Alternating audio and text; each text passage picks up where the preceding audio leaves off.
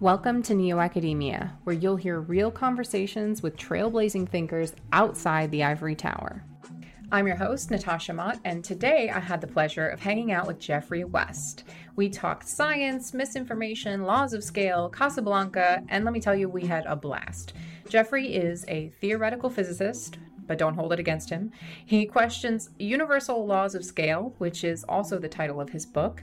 And he relates these laws to our everyday life, which is no small feat for someone studying elementary particles. In his spare time, he happened to serve as the president of the Santa Fe Institute, and he founded some high-energy physics group at Los Alamos. I don't think I've ever felt so at ease with someone so brilliant, and I talk to a lot of smart people. So I hope you enjoy this conversation because I sure did. And as always, I'm so grateful that you're here to enjoy these conversations with me, so please do engage, like, subscribe, comment, share, all that stuff. I also couldn't do this without support from Big Nerve. You know, that idea tournament game for innovative thinkers that I keep talking about? I've been working with Big Nerve for a while now to develop a community of innovative, creative thinkers, and their goal is simple. They want to recognize and fund creative thinkers. They're trying to create an entire new profession of innovation where catalysts like me could ask interesting and engaging questions, and innovators like you can answer them. There are many different ways to play. You can ask questions, answer them, rate answers, mentor answers. All of this earns you points. At the end of the month, these idea tournaments pay out to the top 30 participants, and everybody gains some more experience points and gets known for their expertise. This game is meant to elevate creative thinkers and their ideas. To join my team, you'll have to click on the Big Nerve question in the Theory Gang newsletter, where each episode I'll design a special question relevant to the guest and discussion. All right, here's the episode. Now don't forget to listen all the way to the end for the question.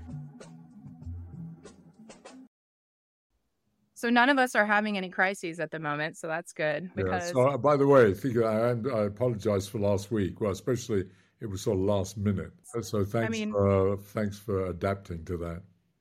No, you adapted as well. And this is something that I think is a good place to start, because what I observed about you now, meeting you, and everybody has this kind of parasocial relationship with people that have an online presence, but meeting you is fully consistent with what I've seen from your online presence. You just have this relaxed persona, I think, and it's fun and lighthearted, and I feel like a lot of people you meet aren't necessarily like that in this intellectual space. Like, would you agree? Yes, I do agree, and I guess it does. There's a piece of me that was very much influenced, I think, early in my sort of teenage years by the theater of the absurd, which I don't know if that means anything to you, but anyway. But, and also, sort of 50s, 60s British humor that developed into Monty Python. So there's a piece of me that sort of doesn't take everything so seriously. And, even though, that I'm kind of schizophrenic because, yes, on the other hand, I'm deadly serious and passionate about my work and what I do and so on. But right. I sort of recognize that there's also this kind of cosmic joke kind of background to everything. Yes, it's the Kafkan kind of nightmare, you can't get out of this alive. It's, Sure. But I think you're absolutely right. Like, I was so surprised to hear you say that, but not really, because I think everybody that I gravitate towards has like this tiny absurdist flair to them, because like you said, while what we're doing in science is incredibly serious and mechanized and rational, we also are in human bodies with human brains doing this. Mm-hmm. And I think people think that we have to like abandon our human bodies and our eccentricities and idiosyncrasies to be able to do science. And it's just, not only is it not possible, it's just silly to even try to do that. Yeah. Sure. So how do you think things have changed over time at the Santa Fe Institute, like from your perspective? Well, yeah, that's sort of a tough question to answer, especially because I'm part of it. So, and it's hard to get distance when you're part of something, really, and to be well, by definition, it's impossible to be objective. But on the one hand, I would say in terms of the conventional metrics of science or the conventional standards, I would say the science and the rigor of it has got better, has improved, no question. Not that it was bad, simply that it's got much more so. On the other hand, that's at the cost of being a little less maverick. And we are there because we're slightly, even though we're integral to the academic system and the network, we're also a little bit outside it, and it was set up precisely that way to do something that's complementary to the canonical way in which we, all universities effectively, and essentially all institutes are set up. I mean, universities, of course, divided into departments, and departments are divided into what have now become semi-autonomous sub-departments that don't speak to each other anyway, and so on. And institutes are highly focused, generally, with one or two notable exceptions. But none has been set up to do what the SFI was supposed to do, and to set up to do something that crosses all the various boundaries of the disciplines, and to bring people together and just to think in terms of what are the big questions, and getting people from different perspectives, different techniques, different abilities and so on to come together to try to deal with some of these questions, answer some of these questions, or even pose some of the questions. And ironically, I mean, it was quite radical when it was founded. And the great irony about that is that it was founded by people that were the center and the core of the conventional academia. I mean, which is very unusual, that they had the foresight to see that there was what I consider still a kind of, they didn't use these terms, I think, a sort of slowly developing impending crisis, that more and more we are getting highly focused on very detailed individual things, all of which is very important. I mean, that is sort of 90% of what we should be doing, but at the expense of not answering some of the bigger questions and some of the bigger issues, and thinking in bigger terms. And in fact, the whole reward system, and that what was remarkable, the reward system, meaning everything from the obvious things of grants and tenure and so on, but even the respect of your peers is geared towards doing some very specific detailed thing. And, this group of people who were highly successful and obviously could get as much funding and accolades as they sort of wanted, decided that, we needed to have another place on the landscape that was somewhat complementary to that and in some ways in tension with it. And that's what the Santa Fe Institute is. And so it attracted at the beginning some people that by definition were sort of mavericks. And even though they were successful of themselves, were sort of wanted to be a little bit outside of the framework. Like you? Well, I came later. And I'm eternally grateful for the existence of the Institute, that I found, a place that I hadn't quite realized. And I think other people have felt this too. Actually, I was searching for much of my career. As much as I enjoyed a career that was in a very focused part of science, namely high energy physics. So it attracted people like that. And I would say we have less of that now. It's not the quality. I won't argue about the quality, but less so, a little bit less so. And one of the things that reflects is the trend in academia more and more away from tolerating people that want to be a little bit on the outside or want to do something a little bit different. The system doesn't reward it.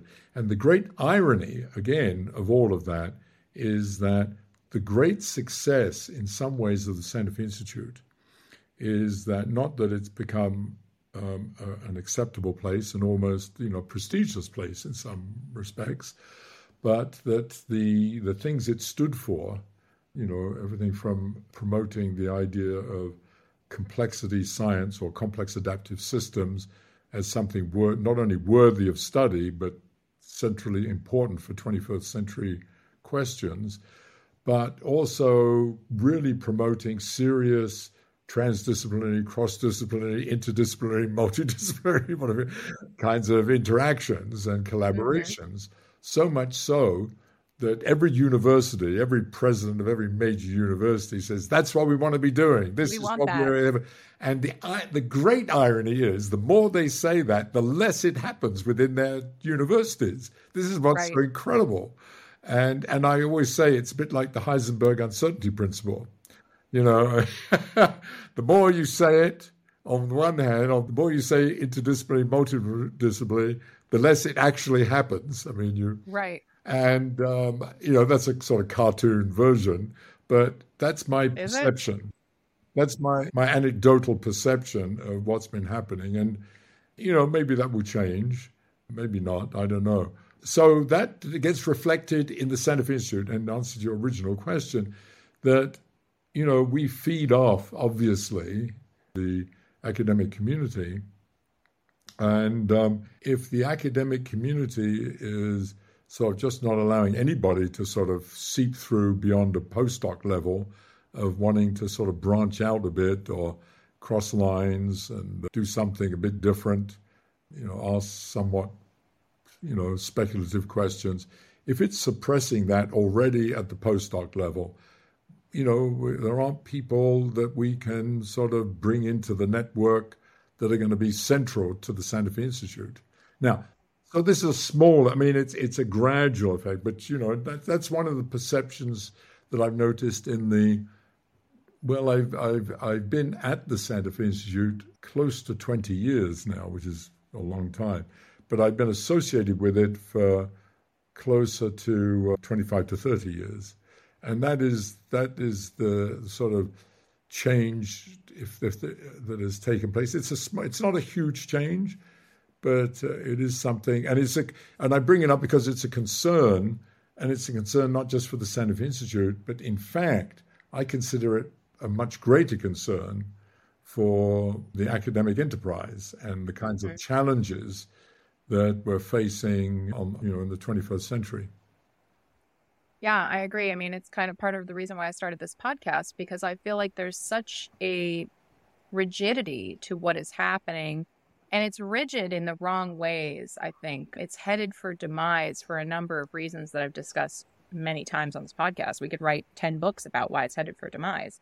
But I think a big part of that is the university doesn't know what it wants to be or what it wants to do. Is it a center for epistemological investigation? Or is it a center for vocational? Yeah. What I think we have here is the Santa Fe Institute represents an epistemological challenge to the current paradigm. And I don't know, I haven't read a lot of the philosophy on complexity yet, but it kind of fucks with the whole scientific method a little bit, Yeah. What do you have to say to that? Because that's me coming into this, me just learning about the Santa Fe Institute. I'm like, I'm over here reading philosophy of science going, what are we doing here? This is a little like anarchistic. So that's an interesting question. But ironically, from my perspective, the Santa Fe Institute is one of the most conservative in terms of, because it goes back with a very small c, because it goes back to what science, what many of us were attracted to science for and to academia for, just at a personal level, I didn't think I would become an academic, but my image of an academic was very romantic. Mine too. It's a community of scholars discussing some of the big questions and so on. Not that I didn't think you'd also have to do the hard work. In fact, I'm a big proponent of, ironically, of disciplines and being disciplined and working on, very specific problems and doing that, but within the context of big questions and so on, and being in a community where we come together and we exchange views on that and discuss them and speculate and, sort of bullshit in the best sense of that, and really. And, that's what I sort of had this image of, which was probably possibly true in the 19th century. I don't know if it was even true then. But, it probably was true at some stage and probably lasted. In fact, my image, as I was an undergraduate at Cambridge in England, and that was the image most of us had, I think, that were interested in academics. Most of us had of what was going on at high table, in quotes, among the, they were discussing the big questions. Now, probably they weren't. But in fact, I hate to say I'm very ADD, so I'm going to go off on a tangent. So one of my great amusements and disappointments was when I sort of grew up and I was invited to be at high table with some of the great things. What did they discuss? The shortest route. How do you drive from A to B, from Peterborough to Cambridge, or how do you do this? And what's the, a restaurant, like everybody else. It wasn't, I mean, there were some very stimulating conversations at times, but so I did have a romantic and maybe unrealistic image, and many of us were brought up on that. I mean, I think people still have some of that, but the reality is moved far away from that. And indeed, what you said at the beginning, a few minutes ago, this tension that has always been there, actually, between, on the one hand, the university as doing scholarship and, very much not concerned necessarily what its impact will be on, quote, the real world. That's one extreme. The other extreme being, as you say, almost a vocational school. We're training, training lawyers and doctors and practitioners of various kinds and engineers as it should. But, I think the pendulum has strongly swung, in my lifetime, has strongly swung towards the more practical, professional school training kind of thing. And concomitant with that, universities have become much more corporate. I mean, they always necessarily were corporate, to some extent were corporate. There has to be a business plan and so on, Sure. budgets and so forth. So that's inevitable. But they've now become much more like businesses. I mean, for example, it was publish or perish when I sort of entered academic field, and that was already sort of new. That was the new sort of buzzword, publish or perish. Now it's publish, perish, and most importantly, bring in the money. And that's almost, I mean, I know many cases where that's absolutely explicit. And one of the more bizarre phenomena is in many universities, many departments, the amount of space you're allocated is dependent upon how much money you bring in. Yep. And which makes zero sense, by the way. I mean, as you know, in physics, I mean, what are they doing at CERN? Where is all the money for all the space they're taking up over there? They need to be making more money with that big old thing. So that's the thing. So CERN is a fantastic example of the counter to that, of course, in a way. Here it is doing this useless work, quote in quotes, discovering Higgs bosons and all the rest of the stuff that I still am fascinated by and passionate about. Don't work in it anymore. But, it's fantastic, and it speaks well, despite all the forces working in the opposite direction over the last 50 to 75 years, that it is still maintained and it is still doing primarily science for science sake kind of thing. And people respect that because there still is an interest in, what are the fundamental particles and fundamental laws, and then it's complemented with, LIGO and the discovery of gravitational waves and the origins of the universe and all these marvelous questions. And that's great. But, in universities, that's getting squeezed out more and more.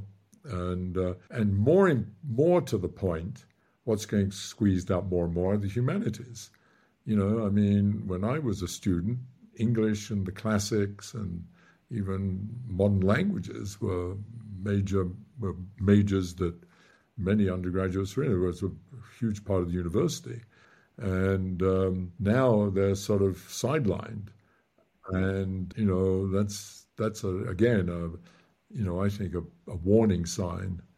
And again, reflects much of what's happened in the culture.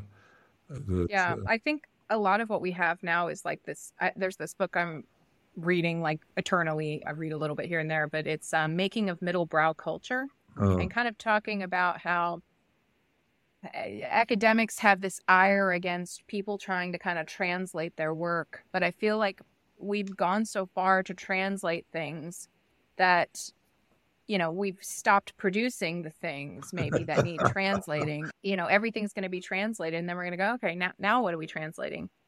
I read live on TikTok every day. I read Thomas Kuhn and Popper and stuff like that. And I'm translating, in situ, kind of like reading a passage and then translating it. And I think it's funny. I think it's entertaining and it's enjoyable because it's bringing stuff to them. But then I thought, maybe I should really be creating my own philosophy instead of translating the works of others. Well, do both, maybe. Yes. No, but I will say one of the positive things that's happened is translation might be I don't know if that's the right word, but certainly trying to bring some of the ideas and concepts of science and the achievements of science to the general public. And that has improved enormously in the last 50 years. But it's also had the downside that it's sort of published in the New York Times kind of, it's hyped everything up. And it's sort of debasing the currency somehow, and I feel a bit nervous about that. I wrote my book partially to, as an outreach kind of thing, but also because I was interested in bringing together a lot of things I've been thinking about. But I made a commitment to myself that in writing this book, I would try two things I would try to do, which I wasn't sure I could do. One was I would make it amenable to sort of the intelligent layperson. Actually, I said at the beginning, to my mother, who's dead, by the way, been dead a long time, been dead. And my mother, by the way, left school at 13 and can barely read or write. But I felt, what did her son actually do with all that? Like, now, let me see if I can what do you do? What do you do all day? Explain that to my mother. I mean, it was, but that was sort of but the idea to the kind of intelligent layperson, that means ultimately there will be no equations in it, and that's the language I use. But I would explain sort of everything. I wouldn't dangle everything, and I wouldn't sort of pull things out of the hat. I wouldn't be a Malcolm Gladwell and so on, gee whiz, fantastic, I mean, that's what the publishers wanted, in fact. But I felt I couldn't do that. I mean, I don't mean to badmouth Malcolm Gladwell. Quite the contrary. I think he's his own thing. He's his own thing, and he does it brilliantly. I mean, it's not my thing, that's for sure. Or my friend Nassim Taleb, who also is a sort of similar kind of thing. But they serve a very important role, there's no question. But I wanted to stay sort of true to the science. So everything that came up, I wanted to try to explain in English. And I think you did. And I worked very hard at that. So in that sense, I'm very pleased because it did sell well. It did well, maybe not as well as the publishers wanted, because I made it, I made it much longer because I wanted to explain everything. But there's no question that the trend overwhelmingly is to move in that sort of gee whiz, quick, tweety kind of mode. And that does serve a purpose, and I'm okay with that. But we also need substance.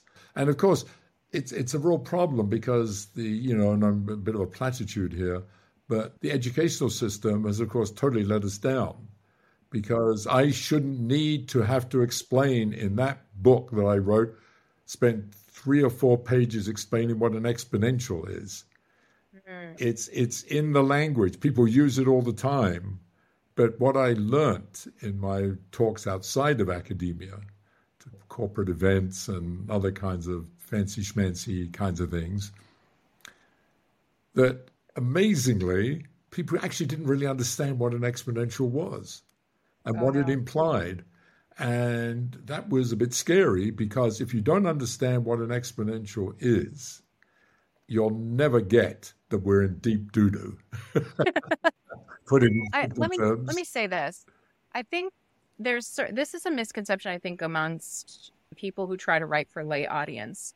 Being deeply integrated with a lay audience, I realize there's specific types of people. In a corporate setting, they're not concerned with exponentials. Why? Because their day-to-day is Yeah, of course, incremental. absolutely. But what I will say, there are certain people who are obsessed with exponentials, Yes. lay people, right? So for example, and don't hate me for this, but your example of Godzilla you gave in the book, why Godzilla is like physiologically impossible. Yeah. I took a picture of Godzilla as a green screen and put it as my background on TikTok and said, Geoffrey West says Godzilla is physiologically impossible. And it's this kind of debate bro scenario online where people will come and be like, that's not true. And people loved it. They went crazy. And I had people come up and they went through, they're like, oh yeah, absolutely. Actually, I think he's wrong about how much Godzilla, should weigh. They had so much. I was blown away That is very interesting. I didn't know that. This is very interesting. And so I had people coming up on like to tell me specific things and like to correct you and like say, actually, if you thought about all these other things, so suffice it to say that people aren't dumb. No, They're just absolutely. selectively interested. Sure. Like this guy is obsessed. He's like, check out this YouTube video, read this. He's obsessed with reptiles, fossils, Godzilla, all potential, Yeah. We were like, does Godzilla have a cloaca? I mean, it was hilarious. That is great. I mean, mine was sort of just, I mean, it wasn't to be taken seriously. There was a point to be made, and that Right. was that, that if Godzilla is made of the same stuff that we're all made of, meaning the biosphere is made of, it simply can't exist. One of the things I don't think I said in the book, I've often said in lectures sometimes, I said, you asked yourself about birds and flight. Well, evolution overcame that and developed wings and the kind of musculature and physiology and metabolism so that birds can fly. And then you could ask, how big a bird could you have that can still fly? And it's not very big. But of course, that's the whole point. If it's made of the same stuff as us, with the same kind of physiology and so forth, there's a very sort of strict limit to how big a bird can be. However, evolution has got round it because now we have birds that are humongous and we call them airplanes. Right. I mean, and how did evolution do it? It evolved us and our brains, who then figured out how to get round it by going outside of the biosphere, using different materials and so on that have greater strength and a different mode of flight. And that would be true of Godzilla. It's not that an object like that couldn't, in principle, exist if you made it out of, titanium and what else? I don't know what else you'd have to do. But I'm not an engineer. But I'm sure a smart engineer could, in principle, design something like Godzilla, a kind of science fiction-y thing that would be all mechanical. And of course, the whole development of robots and all the rest is just a science fiction version of that. But it's not, I'm frankly, I mean, it's sort of interesting for me. I'm less interested in that. It's sort of interesting. I'm not a science fiction-y kind of person because I find science fact to be so extraordinary and so amazing. And it is so much harder than science fiction because you have these constraints of these laws. You can't sort of do anything. You can't sort of make things up out of the blue. Right. Like you can't say there's a Godzilla. There can't be a land animal that is a mammal like us. We could not evolve to be something the size of Godzilla. Now, that's sort of interesting of itself. And in fact, in terms of mammals, you can't get something even as big as the biggest dinosaurs. Right. I mean, I think all of this is a jumping off point for curiosity. And I think this is what we're missing weirdly in academia now. And it's weird that we have to be outside of it for this. Because I think for a period of time, if you were a curious person, you were going to end up, in physics or science or something. I mean, philosophy, who knows? Mhm. But all this Godzilla talk, what this showed me is that people are innately curious Yeah. about things that they want to think about. But if you put them in a university setting, one guy was like, I think I'm going to get a PhD in paleontology. I was like, oh gosh, good luck. Because you don't really this isn't what you're going to get to do. You're going to do other stuff. So for people who are innately curious, going inside the academic assembly line, I feel like it kills it. And I'm wondering, I think this is kind of a universal law. There's some like conciliant laws that I'm observing, like bundling and unbundling. Like as we bundled all these things into the university, certain things are starting to unbundle from it, like curiosity, for example. Where is that going? And what's going to happen to curiosity and people who like to think like that on the outside of the university? Where are they going to rebundle? So that's, just something that I'm kind of, what do you think? Well, no, I agree with you that the way it is, most people who end up, first of all, going to college and then deciding they'd like to go to graduate school and they get interested in research, whatever it is, could be in the humanities, but if in the sciences and so on, are usually extremely curious and want to understand something. And now a certain number go in, and maybe even the majority go in because this is a route to getting a better job, a career path, and so on. And that's fine. I think that's, part of what a university is for. But, there's now a minority that are very curious and have this kind of boyish, girlish curiosity from young age. How do things work? Why are we here? And so on.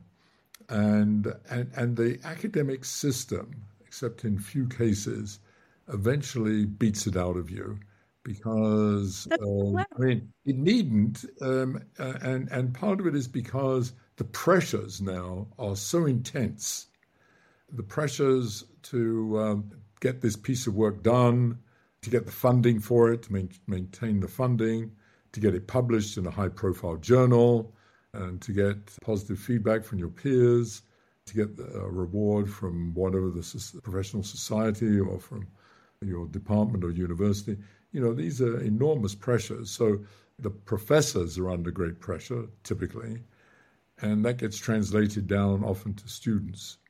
And I think it's just so much greater than it ever was, so that time for ruminating or to take out 3 months to think about something, put your work aside and start either thinking about some interesting issue that's turned up that you'd like to explore tangentially, or take off a summer and start writing your great novel, even though you're working on, genetics, I don't know, whatever. Those days are long past. I think people could do that once upon a time.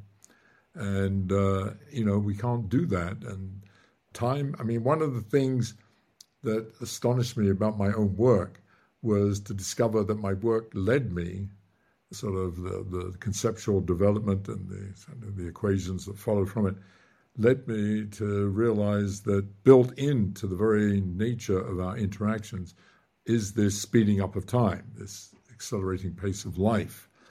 And more did I become to speculate that a major origin of much of the problems we face in society it can be put in terms of the accelerating pace of life.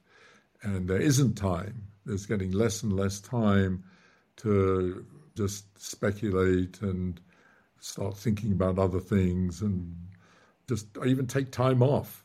One of the things that is so amazing is how few academics take vacations, including me. The idea that you would take a month off and go to a villa in Tuscany and say, fuck my work for a month. I don't know anybody that does that. I used to know people people in academia used to do that, used to go, but people don't do it. It's a vice now. They feel they can't afford to do it. Yeah. And in fact, one of the things, it's the amazing. social pressure is like, the wow. pressure even, and of course what happens is you get conditioned to that. Yeah. And I can feel it myself. I can confess, I'm 82 years old and I don't have to do anything and most of the reason I work is because I enjoy doing it and things I want to get done.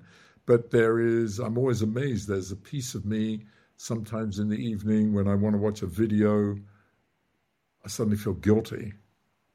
Oh no. I should be working. Now that's Oh changed a my God. lot recently in the last couple of years, especially since COVID. But Yeah. I had that, and I think I'm not atypical, probably. Many times I overcame it, but other times I would Yeah. say, no, that's right, I should go back and do. Because most of my career, I have to say that when I stayed up, and I used to do that, as many theoretical physicists do, you stay up till 2 or 3 in the morning trying to find the bloody minus sign or the pi or whatever it is that's Yeah. missing. You can't, when the hell what happened here? My husband calls this chain smoking. He's like, you take years off your life when you do this. Yeah, but it's great. It's a fantastic experience, actually, and I do that. I can't do that anymore. It's just I don't have the sort of stamina and energy to do it.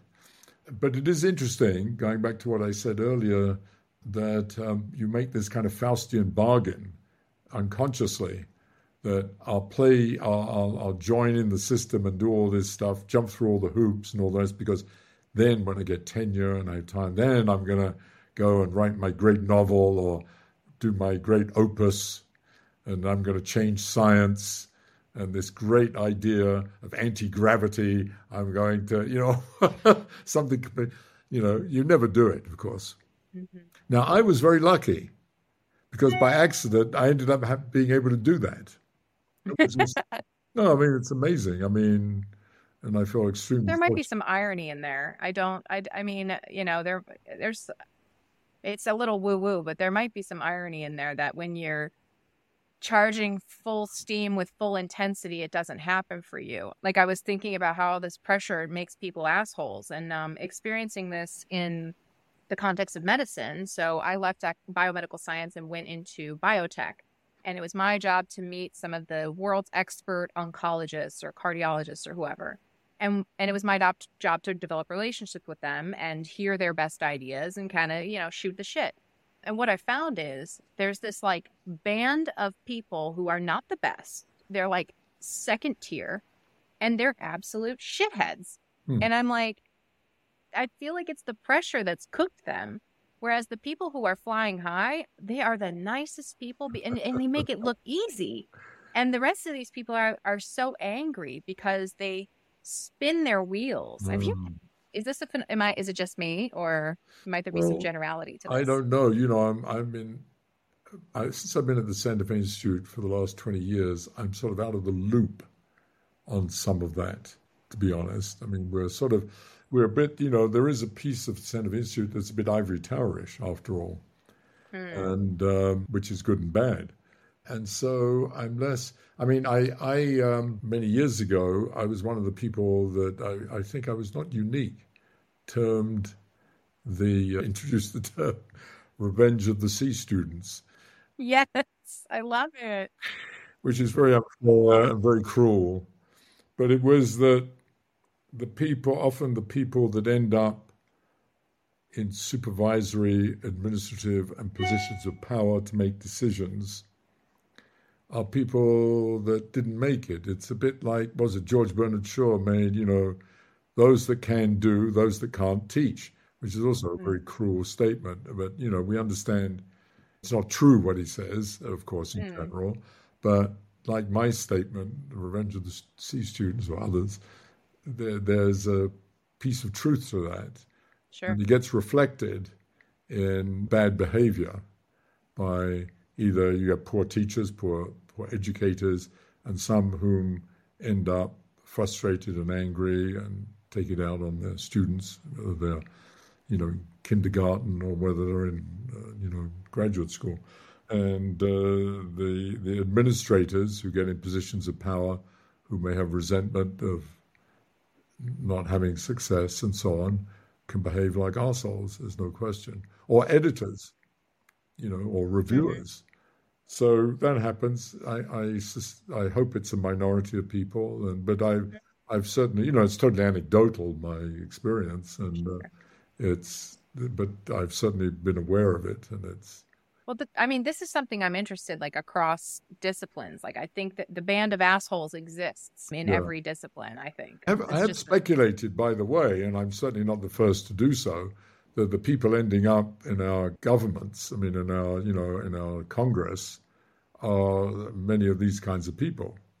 mm, And I would say, and here I may get into big trouble, but I think the kinds of anger and revengeful behavior of people, especially on the right in the Republican Party, almost reflects that. The resentment against expertise and against science and against academia that exists in at least a minority is somehow a reflection of this.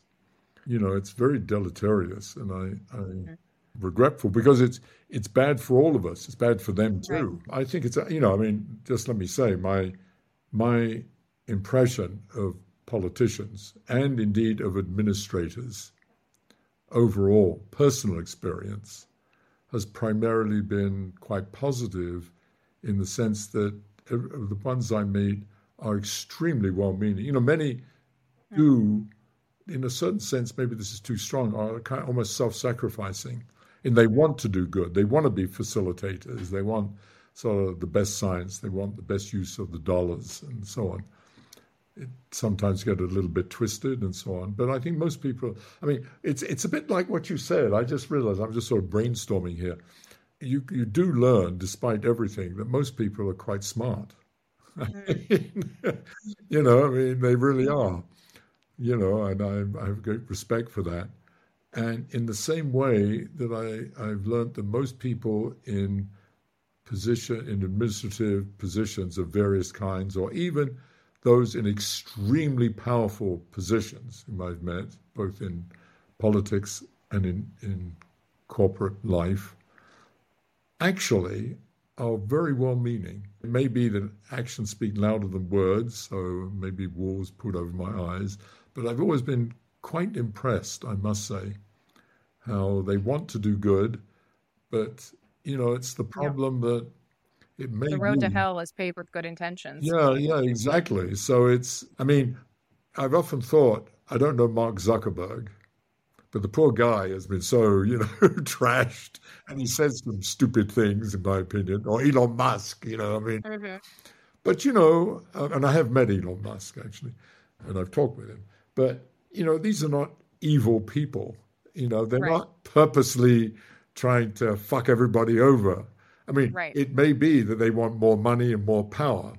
Okay, Maybe.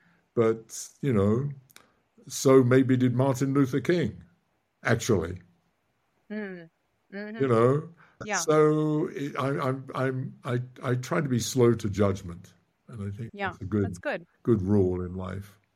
Yeah, I think the problem that I see, the one that you're kind of outlining here with the resentment towards expertise and the well-meaning experts or what even, I mean, you said well-meaning admins, but I even think some well-meaning experts Yes, is hubris.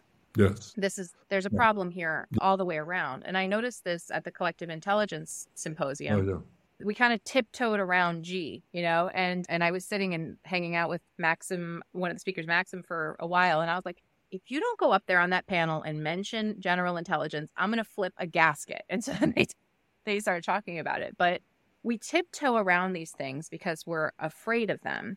yeah, And I think the problem is, like, if you think about the experts or people who are more knowledgeable or educated, they probably do have a high general intelligence, and therefore they think they can extrapolate yes, their experience and expertise and all this stuff to everything else. And then the people who are ignorant see all this experience and all this expertise just flying out for free. They're like, I could grab some of that. So either way, it's hubris on both yes, sides and a refusal to kind of meet in the middle and say, I don't know everything, and you're capable of learning if you want to, but I know what I'm talking about this specific thing, exactly. like with 90% Yes. confidence.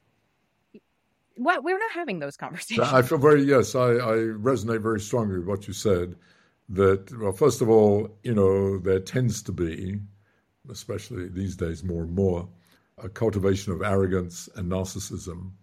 And that gets in the way of many things I just said, actually. I mean, and that perverts much of what people try to do and want to do, even though they may believe and may be quite well-meaning.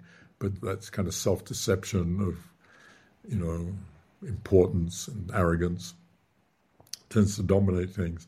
And the thing that you said in particular, I strongly resonate with, the idea that when people get rewarded and get put on a pedestal for something, there is a propensity for them to then think that, oh, yeah, actually, I can make statements about global warming or about the economy or about racial relations or inequality, even though I've never done any work in it, but I have an opinion.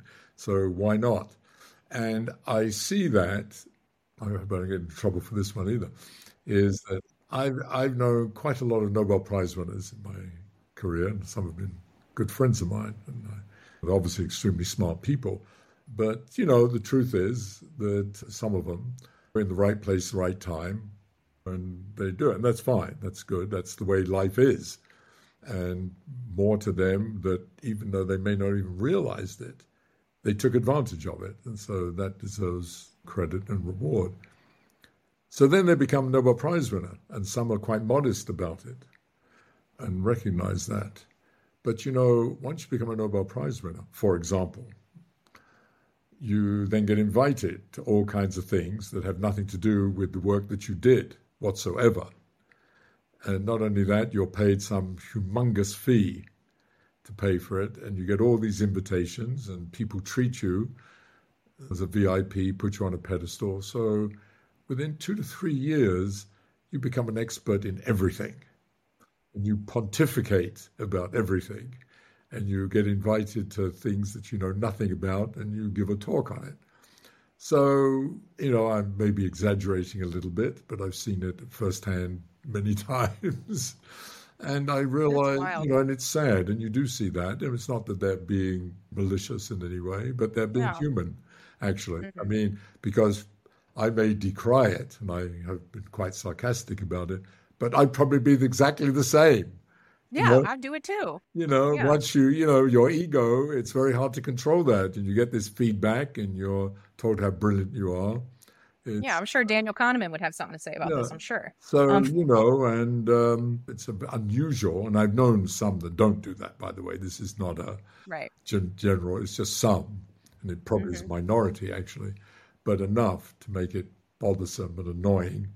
And it's part of being human, and it's the unusual that can resist that and say, well, it'd be nice to get up and say, well, I was invited here to talk about, climate change and so on, but, I have no expertise in it whatsoever. And my opinion is not worth much more than yours. I'm happy to spend 20 minutes and tell you what mine is as part of the discussion. But, others, you should really listen to the experts. You should. The problem is that's probably the person you should listen to. The person says, I don't know shit about this. So anyway, it's sort of interesting. But on the other hand, that can be important to have someone coming from the outside that's obviously smart and give some. So again, it's a tough one. It's a tough one. But I do agree that one of the things that has become a huge issue across the entire spectrum is this cultivation of narcissism and putting yourself. We don't have a beginner's mindset. And I think this has something to do with the ambition in our society. And, we talked about kind of the treadmill, the academic treadmill, but it's also a corporate treadmill. There's all these kinds of false meritocracies that we slingshot ourselves upon. And what happens is once you, like you said, you get that success, whether it's Nobel Prize, you move up to a VP position, you get promoted, whatever it is, you then resist the beginner's mindset for whatever you endeavor towards next, because you're like, well, I'm already kick ass at this thing. I'm not a beginner. And it's this like false sense of security that you have some crystallized knowledge that can't be taken away and that shouldn't be taken away. And I think one of the things I think needs to happen with respect to education is we need like educational sabbaticals for people. where every 5 to 10 years, you're like, you know what, I really want to take some time and study this thing, whatever it is, for the sake of studying it. And then you're forced into being a beginner again. Mm-hmm. But I don't know how we would facilitate this. I don't know. Maybe we won't have jobs in 10 years, but, Maybe. doubtful. The people who work hard will definitely keep jobs. I mean, that's going to happen. But I worry about the future of education. But at the same time, I think the curious people, you can't stop. No, they're going to be curious. Sure. They're going to find. So I'm more interested in curious myself to watch it play out. But I do tend to worry about the people who could be curious. You need to stoke the fire a little bit for them. And I think we're missing opportunities with that. So one of the things I want to talk to you about is your kids. Our kids? Yeah, your kids. Oh, wow. You stoking the fire with your kids. Your son's a professor, right? Yes. And your daughter's is she at Google or Stanford? No. So let's see. Okay. So I have 2 children. One is, as you say, is a professor at USC, University of Southern California, in earth sciences. And as we speak, he's somewhere completely remote in the middle of nowhere in the Amazon in Peru. Lovely. Doing whatever he does. Awesome. He's one of his many interests is the whole question of water and long-term sustainability and all those kinds of questions and so on. Mm. So anyway, he's an earth scientist, and he was, by the way, an Olympic silver medalist. Wow. In rowing. Yeah, he's a big guy and he's very strong and he's very dedicated and, goes at it. He's passionate. He's a go-getter, yeah. Yeah, he's very good. And then I have a daughter who decided early on she didn't want to do anything academic because both her parents and her brother had PhDs and that's not what she wanted. And she also was a rower. She was an NCAA champ rower at Brown. But she went into political science. And she's very much a do-gooder in the best possible way. Okay. But they moved recently to London. That's what they both moved to London. And she now works for something called the Tony Blair Institute, which is an NGO trying to do good around the world. And so you've had some kind of impact on these kids. Presumably, you often wonder. You often wonder when do you have children? I do. Yeah, I have one. So, it's, of course you have an impact whether you like it or not. And you hope that it's positive. And no, it's great. I'm very, very proud and pleased about my children. They both turned out and their families have turned out very well. Well, the reason I ask is because I think, you're an octogenarian and I think you don't get to have many conversations with an octogenarian of like your stature, right? You've been through a lot, you've done a lot. And kind of, I remember reading, oh gosh, now I'm going to say who it is, but I remember reading Eric Kandel's autobiography. And I was so enamored with Eric Kandel when I was in grad school. Actually, funny story, I actually walked into a sliding glass door when I saw him at a conference, like so stupid. But I read his autobiography after that, and I was so sad. I was just like, wow, because he was in there. He barely talks about his kids, and he was kind of like, I don't think I was that great of a dad. Oh. And I think we don't, for women especially in this profession, it often feels like you have to choose between one or the other. Very good. And anytime you make constant choices, it's not absolute choices. It's these small choices here and there. But we don't talk about, having a family when you're intensely interested in something. And it seems to have worked out for you, Well, it's very interesting you bring it. Now I understand why you asked the question. Yes. So I think, anybody that goes, well, it's not just academia, but any career, there's this tension between family on the one hand and your work and your advancement and so on the other. And I always think academia is more so because, at least in my academic career, because part of the culture is you work in the evenings. I mean, I would probably work 80 hours a week, I would say. And that just doesn't go easily with family. But I made a decision early on, once I had family, that was actually I wanted to make it priority. The family was priority. And in fact, for a number of years, I barely gave talks. I didn't go to conferences, or very rarely, so I could be home because my wife, who is a a Jungian psychoanalyst, Oh, good. was also had a private practice, and so there was juggling balls and so on. But I think we both were very strongly devoted to the children were central, and family more generally were central. But it's always a balancing act, and it's extremely complicated. So, I never took a regular sabbatical my whole career. So it's a tough issue. I just talked about I can see it with my son. Look, he's in Peru in the Amazon for 4 weeks. Right. He has a wife with a 2-year-old, and she's pregnant. Yeah. I said to him, haven't social services been in touch with you to haul you away, abandoning your wife and children? Anyway, no, they figure it, they have they figured It's it out. difficult though. You have to figure it out. And there's balancing, Yeah. There's huge balancing act goes on. And each couple, each family, whatever it is, has to clearly compromise in various ways. But I do think it's very important. And I remember, it's funny you brought up Eric Kandel, whom I didn't know, but I have a great respect for. I knew people that worked with him. And I saw a couple of interviews of his, which I found very impressive. But there was a book many years ago written by a man named Stan Ulam, which may not mean much to you. Do you know who Ulam was? Mm-mm. Oh, Ulam was a great mathematician. He was sort of a one-man Santa Fe Institute back in the 40s and so on. He's most famous, unfortunately, for he worked with Edward Teller to figure out how the bomb worked, to do actually the triggering of the bomb. So that, because he was part of the Manhattan Project.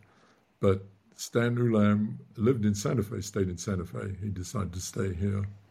And he's famous for many things. But he wrote a book. There was something called The Life of a Mathematician, short book about his life. And I remember reading it, and he was talking about, he did this work, and he visited this conference, and he talked with that, and blah, blah. And then it's sort of in the middle. And then I got married. And then I went to this conference, and I went to that conference. And I thought, wait a minute. Yeah. Here's, one of the most important events in your life. And it's like, Stop. And then then I went for a hike up the mountain. And then it was like, and there was almost nothing. And I knew, by the way, I was good friends with his daughter and family. So I knew that, but I never brought it up to. I meant to at some stage, but I never had the kind of the balls to. Because he was a very lovely man, by the way. It wasn't like he was this as Kandel seems to be. I didn't meet him, but he came across a very warm person. And he has that affect of just kind of. So I was very surprised. Brimming. I was surprised when you told me actually that he felt anyway he didn't spend enough time with his children, and that's very common, of course. I mean, it's not uncommon among scientists to feel that they've not spent sufficient time. I would not say, of all the regrets and the extraordinary guilt I carry with me about my life, this is not one of them, actually. That's good. To tell you, I'm glad to hear that. Yeah, no, I don't feel that there are various things I did wrong with my children, or I didn't do, or, whatever, but not spending the kinds of time and so-called quality time. I don't feel that. There are various kinds of time I didn't spend with them. I felt that I could have done, but that's a whole different thing. Sure, yeah. I mean, this was a pivotal moment for me. I was reading, so we decided we were going to have a baby, and we went on a vacation to kick it off, kind of, I just gotten a grant. So I was like, oh, let's go to Mexico and kick off our baby moon kind of situation. And I took Kandel's book with me to read on the beach. And I remember putting it down, and I was just like, fuck this. Like, no. Like, it was a wonderful book, but when I got to the end, I was like, I don't know if I will be that kind of woman who could, like my boss and everybody was like, oh, you have the baby, you come right back to work, it'll be great. Yeah. It was not like that for me. My brain, I mean, as we know from the evidence we found, your brain changes during pregnancy. Yeah, sure. And mine certainly did. I wanted to be with my baby. I wanted to be with my daughter. And the system just, didn't really allow that. And I think that was like the justification for myself to be like, okay, you don't have to do this. No, it's a tough one. And I think for women, especially more so, because there is, despite nobody else is carrying the babies, to be honest. Gender equality, there is a difference. Yeah. Well, what I was going to say was, one thing I wish that there is a way for people who are curious and kind of maybe the overproduced elite or what have you, but people to be able to be involved in a scientific pursuit or an endeavor. Could I get involved somehow in helping with a research project? I know how to do research. I've written publications. Sure. Like, would you see that in the future, that there's any way for this huge abundance of overproduced elites? Maybe they're not that elite anyways, but they have this huge amount of super specialized expertise that just is gone. Like, it's evaporated. Shouldn't we be like doing something with that? Well, probably, yeah. The answer is yes. The trouble is the system, there aren't mechanisms. We haven't developed mechanisms. I thought with women we would. And there have been, I know many cases where there's been this sort of halfway house, women of developing families, doing research or teaching and so forth. But it's very tough. The trouble is you don't get rewarded for it. Right. The other thing is, if anything, institutions take advantage of it. Yes. rather than seeing it as supportive and solving a social problem or whatever.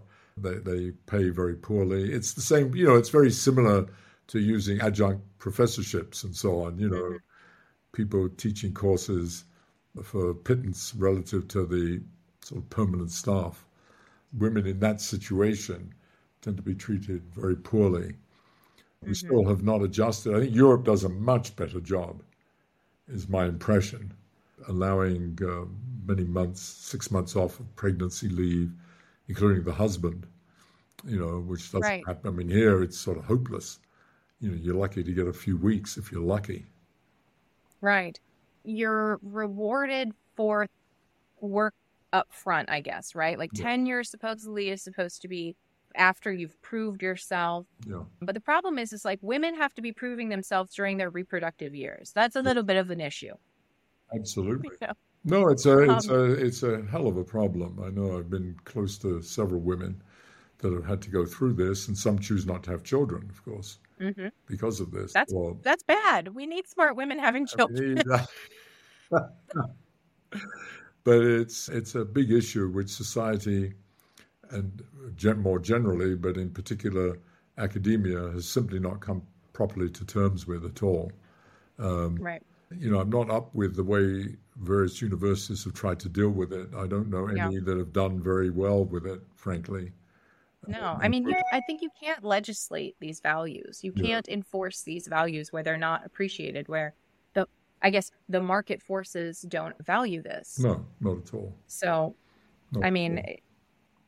these are things that we'll have to come to terms with that I don't know why I'm asking you, but I don't know. No, I'm not a very good person to, I'm very empathetic and sympathetic. And I certainly in individual cases, I've tried very hard to, facilitate a situation that people can still be, intellectually active and raise a family.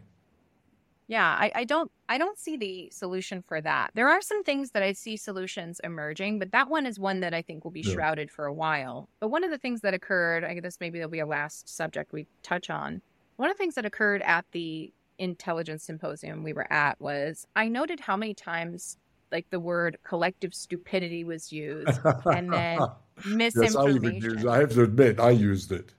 Yeah, you were funny. I enjoyed your talk. Like I said, you brought this kind of comfort to the discussion. This like you changed the discussion in a way that felt like, okay, we can be real about things. It felt very snobbish. It felt like I didn't like it. And so yesterday I was actually at the National Academy of Sciences Committee on Misinformation, and they brought in Michael Strevens. I don't know if you're familiar with I know the his name. I work. don't know him. Yeah. Yeah. So, he was talking about, I'm watching this and I'm cracking up because he's basically telling this committee, science is kind of chaotic. I can't tell you what's misinformation and what's not. It's all bullshit until it's not. And then it's probably still bullshit. And these people's faces they were just like, really? Yeah. They were so upset. And I think there's this general, maybe people are waking up to it, but there's this general problem about the word misinformation that, like, we got to smash it. We have to stomp it out. We have to snuff it. And it's like, well, what the fuck is it? So what is your general thought about this? Because I don't think you really addressed this there at all. Yeah, I don't know. Yes, I mean, there's a difference, I think, between what I was thinking of as collective stupidity versus misinformation. I mean, they're obviously interrelated, but misinformation, of course, is now becoming, it's certainly become much more prevalent, whatever it means. We'll talk about what it means in a minute, than it was 10 years ago. I mean, I'm not even sure the word sort of existed 10 years ago. I mean, certainly people talked about being misinformed, but it had a benign, the word to be misinformed sort of had a certain benign thing. It's like being that you looked up, the time of a plane, and it turns out, either you misread it or you asked someone and they said something and it was wrong. Well, sort of, you were misinformed or whatever. Or what was it, the famous scene in Casablanca where whatever it was, the German Gestapo Nazi says to Bogart, "Why are you in Casablanca?" And he said, "I came to be near the waters." And he says, "But we're not near the waters." And Bogart says, "I guess I was misinformed." So that's sort of, that's sort of my image of misinformed, and therefore by extrapolation misinformation. Now it's taken on a whole different thing, and arising, I suppose, primarily because of the Trump phenomenon, and that's just sort of apparently making things up and telling things that were, for want of a better word, just lies, basically, with consequence. And I think that's the thing that's important, is that those have powerful consequences. And now, of course, with AI and ChatGPT and all the rest of it, it's become much more threatening, because, especially with the whole internet and social media, it's ominous. Inevitably, because it's hard to tell. So in that sense, that's a whole different question, of which I do not have expertise for sure. So, but that, although I have strong opinions, that, I don't know how you solve it. You got to get your Nobel first, and then you can talk about that's this. That's right. Then people will listen to me. But, that it's hard to combat. It's now becoming extremely difficult to combat misinformation. If a newspaper in the past, when newspapers were a dominant medium, and that's what people learnt their news about, or, Walter Cronkite on the evening news, and he said one something source wrong, they would, you learnt about it extremely quickly and they would apologize. Well, that simply doesn't exist. I mean, first of all, those media are now subdominant, but in the media that we have, where we learn most of our news, you don't even bother to, they don't, there's not even, if there is any apology, it's down in the fine print. I mean, metaphorically speaking, right. You never hear it, no one cares. And in any case, because, going back to what I said, the pace of life is so accelerated, no one pays attention, no one cares anyway. It's sort of remarkable that, in a certain sense, very few people care that Trump was lying the way he does and continues to do so. Yeah. There seems to be no penalty any longer. I think people expect that politicians were lying, and arguably the first case Watergate, right? But then we saw this with Clinton. We've seen a couple of these things where we're just Absolutely. Weapons of mass destruction. So I think we're just now immune to No, I we're think you're so right. We're immune to lies. immune. And Yeah. secondly, because of social media and because of the power of the internet, we can check on things much faster Yeah. and disseminate that much faster. And then it just becomes, so what we considered fact, true or false, now becomes a matter of opinion.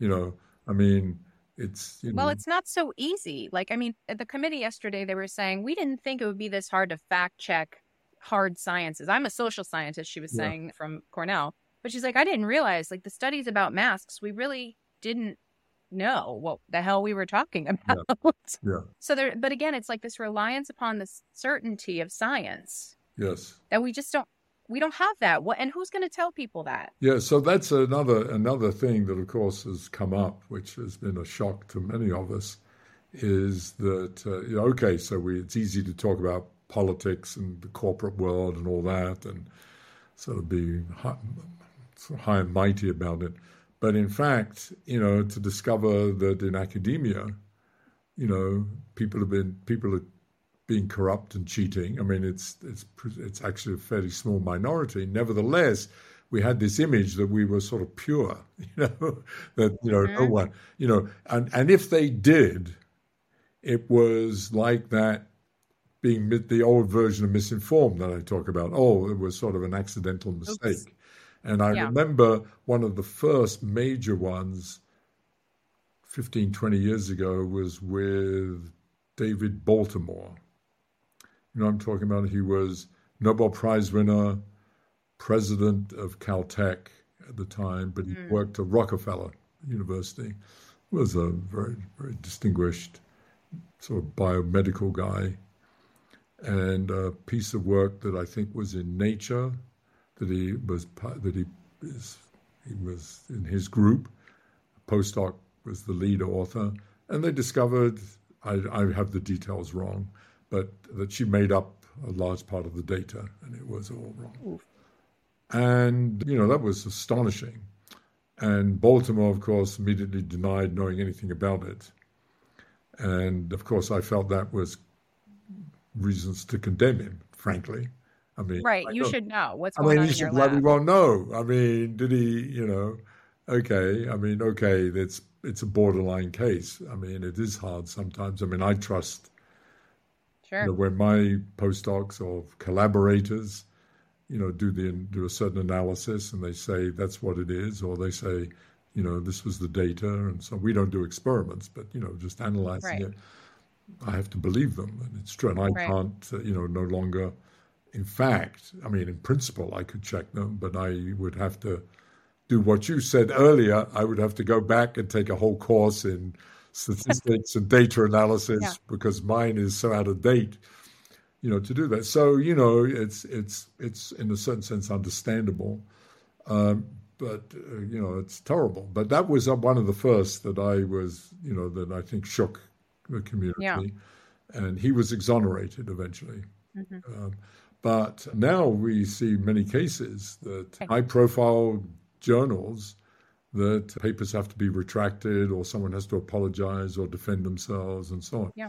And so one of the questions, of course, that's begging about all of that, was this always like this?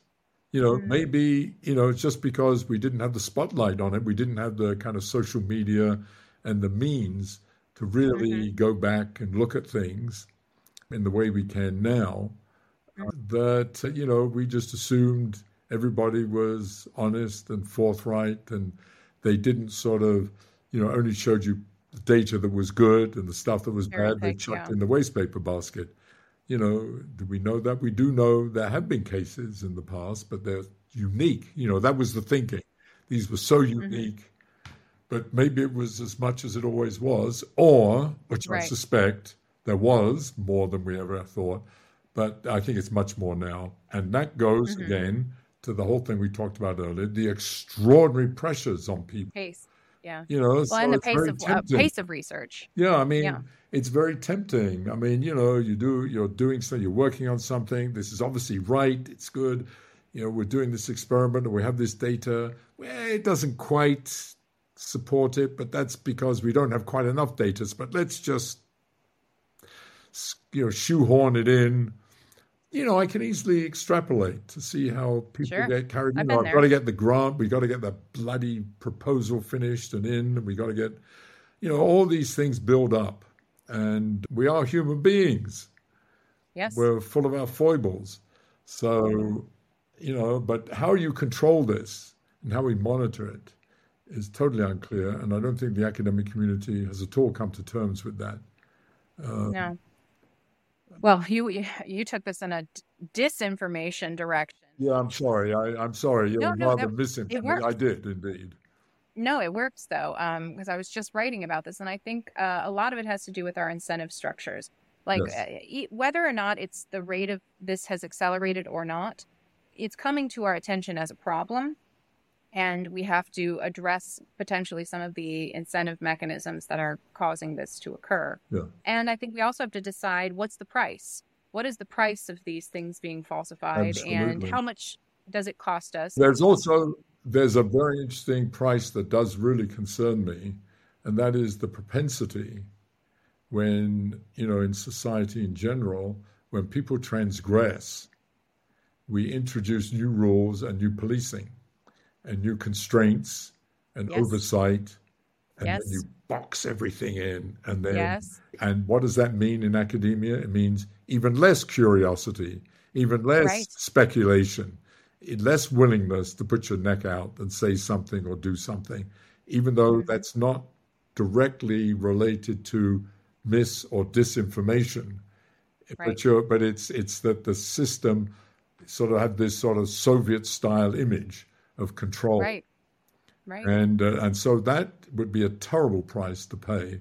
But I'm fearful that that is the price we're going to end up paying.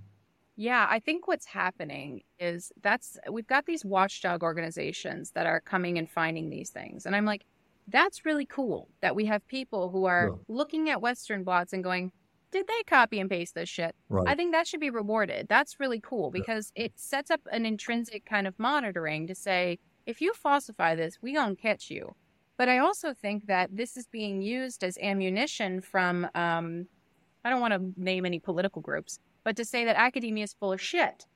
And so that's a problem. So I think we need to address misinformation on all sides of the aisle. And I think it has to do with us not utilizing all the information we have available and all the people who want to think about it. Mm-hmm. And somehow there's roles here for each of these groups. And I think it's going to take a while to shake out. But I agree. I worry that more regulation on this is going to decrease innovation. Yeah, that's the price you often pay. Yeah. I mean, so I am concerned, even though I recognize that it's a really challenging problem, and it's a terrible issue that's turned up. I think one of the things, this will be the final thing we talk about, and I'll let you hop off, but one of the things I noticed, and one of the things I worry about in complexity, is that it feels a little bit obfuscatory. Like there's some like obscurantism possible in there. It's one of the weaknesses I think I've picked up on in certain areas. Can you say anything about that? Well, yes, it can, because it's the very nature of what it is. It's dealing with the sort of the big messy world out there, and it covers sort of the entire territory of socioeconomic and biological, biomedical problems. And also there's this other piece to it, part of its beginnings with chaos and dynamical systems and so on. So you put all that together, it's inevitably going to produce sometimes all kinds of obscure manifestations that also make it sound much more sophisticated and complicated than it actually is. And that's always an issue. But I would say it's not much more than occurs in most other fields. So if I think of the fields, first of all, I'm familiar with, which is high energy physics, in particular string theory and general relativity, origins of the universe, my God, the obscurantism that often gets expressed, because that attracts a whole different kind of audience, a sort of more science fiction-y sort of Right. way out their audience, especially about multiverses and multiple dimensions and so on. So that gets all kind of, airy-fairy. So the complexity I think, is less obscure than some of that stuff. But then there's another kind of obscurantism that all you have to do is pick up a copy of Science or Nature, the two supposedly most prestigious journals, especially in the biomedical and genetic sciences. Talk about obscure, and talk about, things that are dealing with one diddly problem that, and it's so obscure with an obscure notation because you have to know it. That's, I think, more esoteric. It's like Esoteric. Maybe that's a better so word. You're niche. right. Yeah. Absolutely. Thank you for correcting me. Yeah. It's much more esoteric. Yes, you're absolutely Hmm. right. It's Talmudic, and Yeah. it's like you're reading. If you try to read the mystical Kabbalistic literature or something, and it's kind of extraordinary because of what Science and Nature claim that they want to publish. That's the context I'm giving it. Mm. Because, they always tell you they want things that are for the general audience and for the general. It's quite the contrary. And of course, I'm going from a complete tangent. And that's because they're beholden unto the pharmaceutical and medical industry. Well, Yeah. it's slightly disgraceful if you actually think about misinformation, disinformation, and corruption. The two most prestigious scientific journals have advertisements in them. Ah. They rely on advertising income. And that is Hmm. talk about mightier than thou in terms of their opinion pieces. Nature is a special case. It's unique because it's a private journal. Hmm. Science is truly disgraceful because it's a publication of the AAAS. Yeah. I mean, my God, if the journals I'm familiar with, Physical Review or for physics and so on, Yeah. I mean, the idea that there would be advertising in it would be, was horrifying. Yeah. I'm really going way out there. I consider that corrupt. Interesting. I think, well, the market forces, I think, of the giant machine that science has become the business. Yeah, That's just, I think, another big, huge cog that keeps the wheels yeah, turning of course, in perverse ways. of course. Yeah, so Yeah. there's many other things I could focus on I know corrupt is a very strong word to use in this context. Maybe perverse, But I it think, is does, the, it gives yeah. you pause. We shouldn't take it for granted, which is what we do. Yeah. Yeah. And we should ask, what are the consequences of the fact that nature and science are, to some extent, supported by the pharmaceutical and biomedical industries? Yeah. Well, I mean, everything is interconnected because all these journals, Elsevier, it Yeah, requires the constant growth that a capitalistic market sure. requires, and so it's just part and parcel for all of this. And this conversation has gone in so many Yeah, different directions. I know, I love it. This is my favorite. And I think this is why I enjoy, the complexity stuff. Maybe I'm a little galaxy brained on it, but I I enjoy this because there are aspects of interrelation. There are threads throughout all of this. And so I really appreciated you going with me on that Sure. ride Yeah, today. I was quite happy to let you determine the direction of the conversation. It was sort of Yeah, interesting. These are things I don't normally talk a great deal about. But good. no, I thought, of course, originally it would be more on, in my narcissistic way, on my own work and the kinds of things I do and all my great accomplishments Yeah, or whatever, yeah, or even on the collective intelligence symposium from a couple of weeks ago and all the questions. So it's kind of interesting that it went in a quite different direction and all these yeah. sort of um, problems that are the ecology, if you like, of Hmm. ecology and science and so on in its broader context. Yeah, that's kind of what I try to do here with neo academia. I'm not exactly sure what it is yet, but to me, it's a constellation of all the things that are happening Yeah, to human knowledge and yeah, how, I mean, even having a podcast is somehow kind of involved in there, ancillary in some communication yeah, aspect. But that's kind of where I go with these things. So I try to bring threads that maybe you wouldn't have talked about already, but you still have quite a bit of knowledge. No, and that's true. interest in. I get, I've been on many podcasts and interviews and so on, and I would say most of the things we talked about did not turn up. It was much less about the actual science than it is about, as I say, the context of science. Right, the system itself. Yeah. No, thanks for making time for me. Great. I'm so glad we finally got to connect. Pleasure, Natasha. Yeah. Thank you for listening, and I'm so glad you stayed for the Big Nerve Challenge question, which is, what could be an interesting solution to one of the problems in science that I discussed with Geoffrey?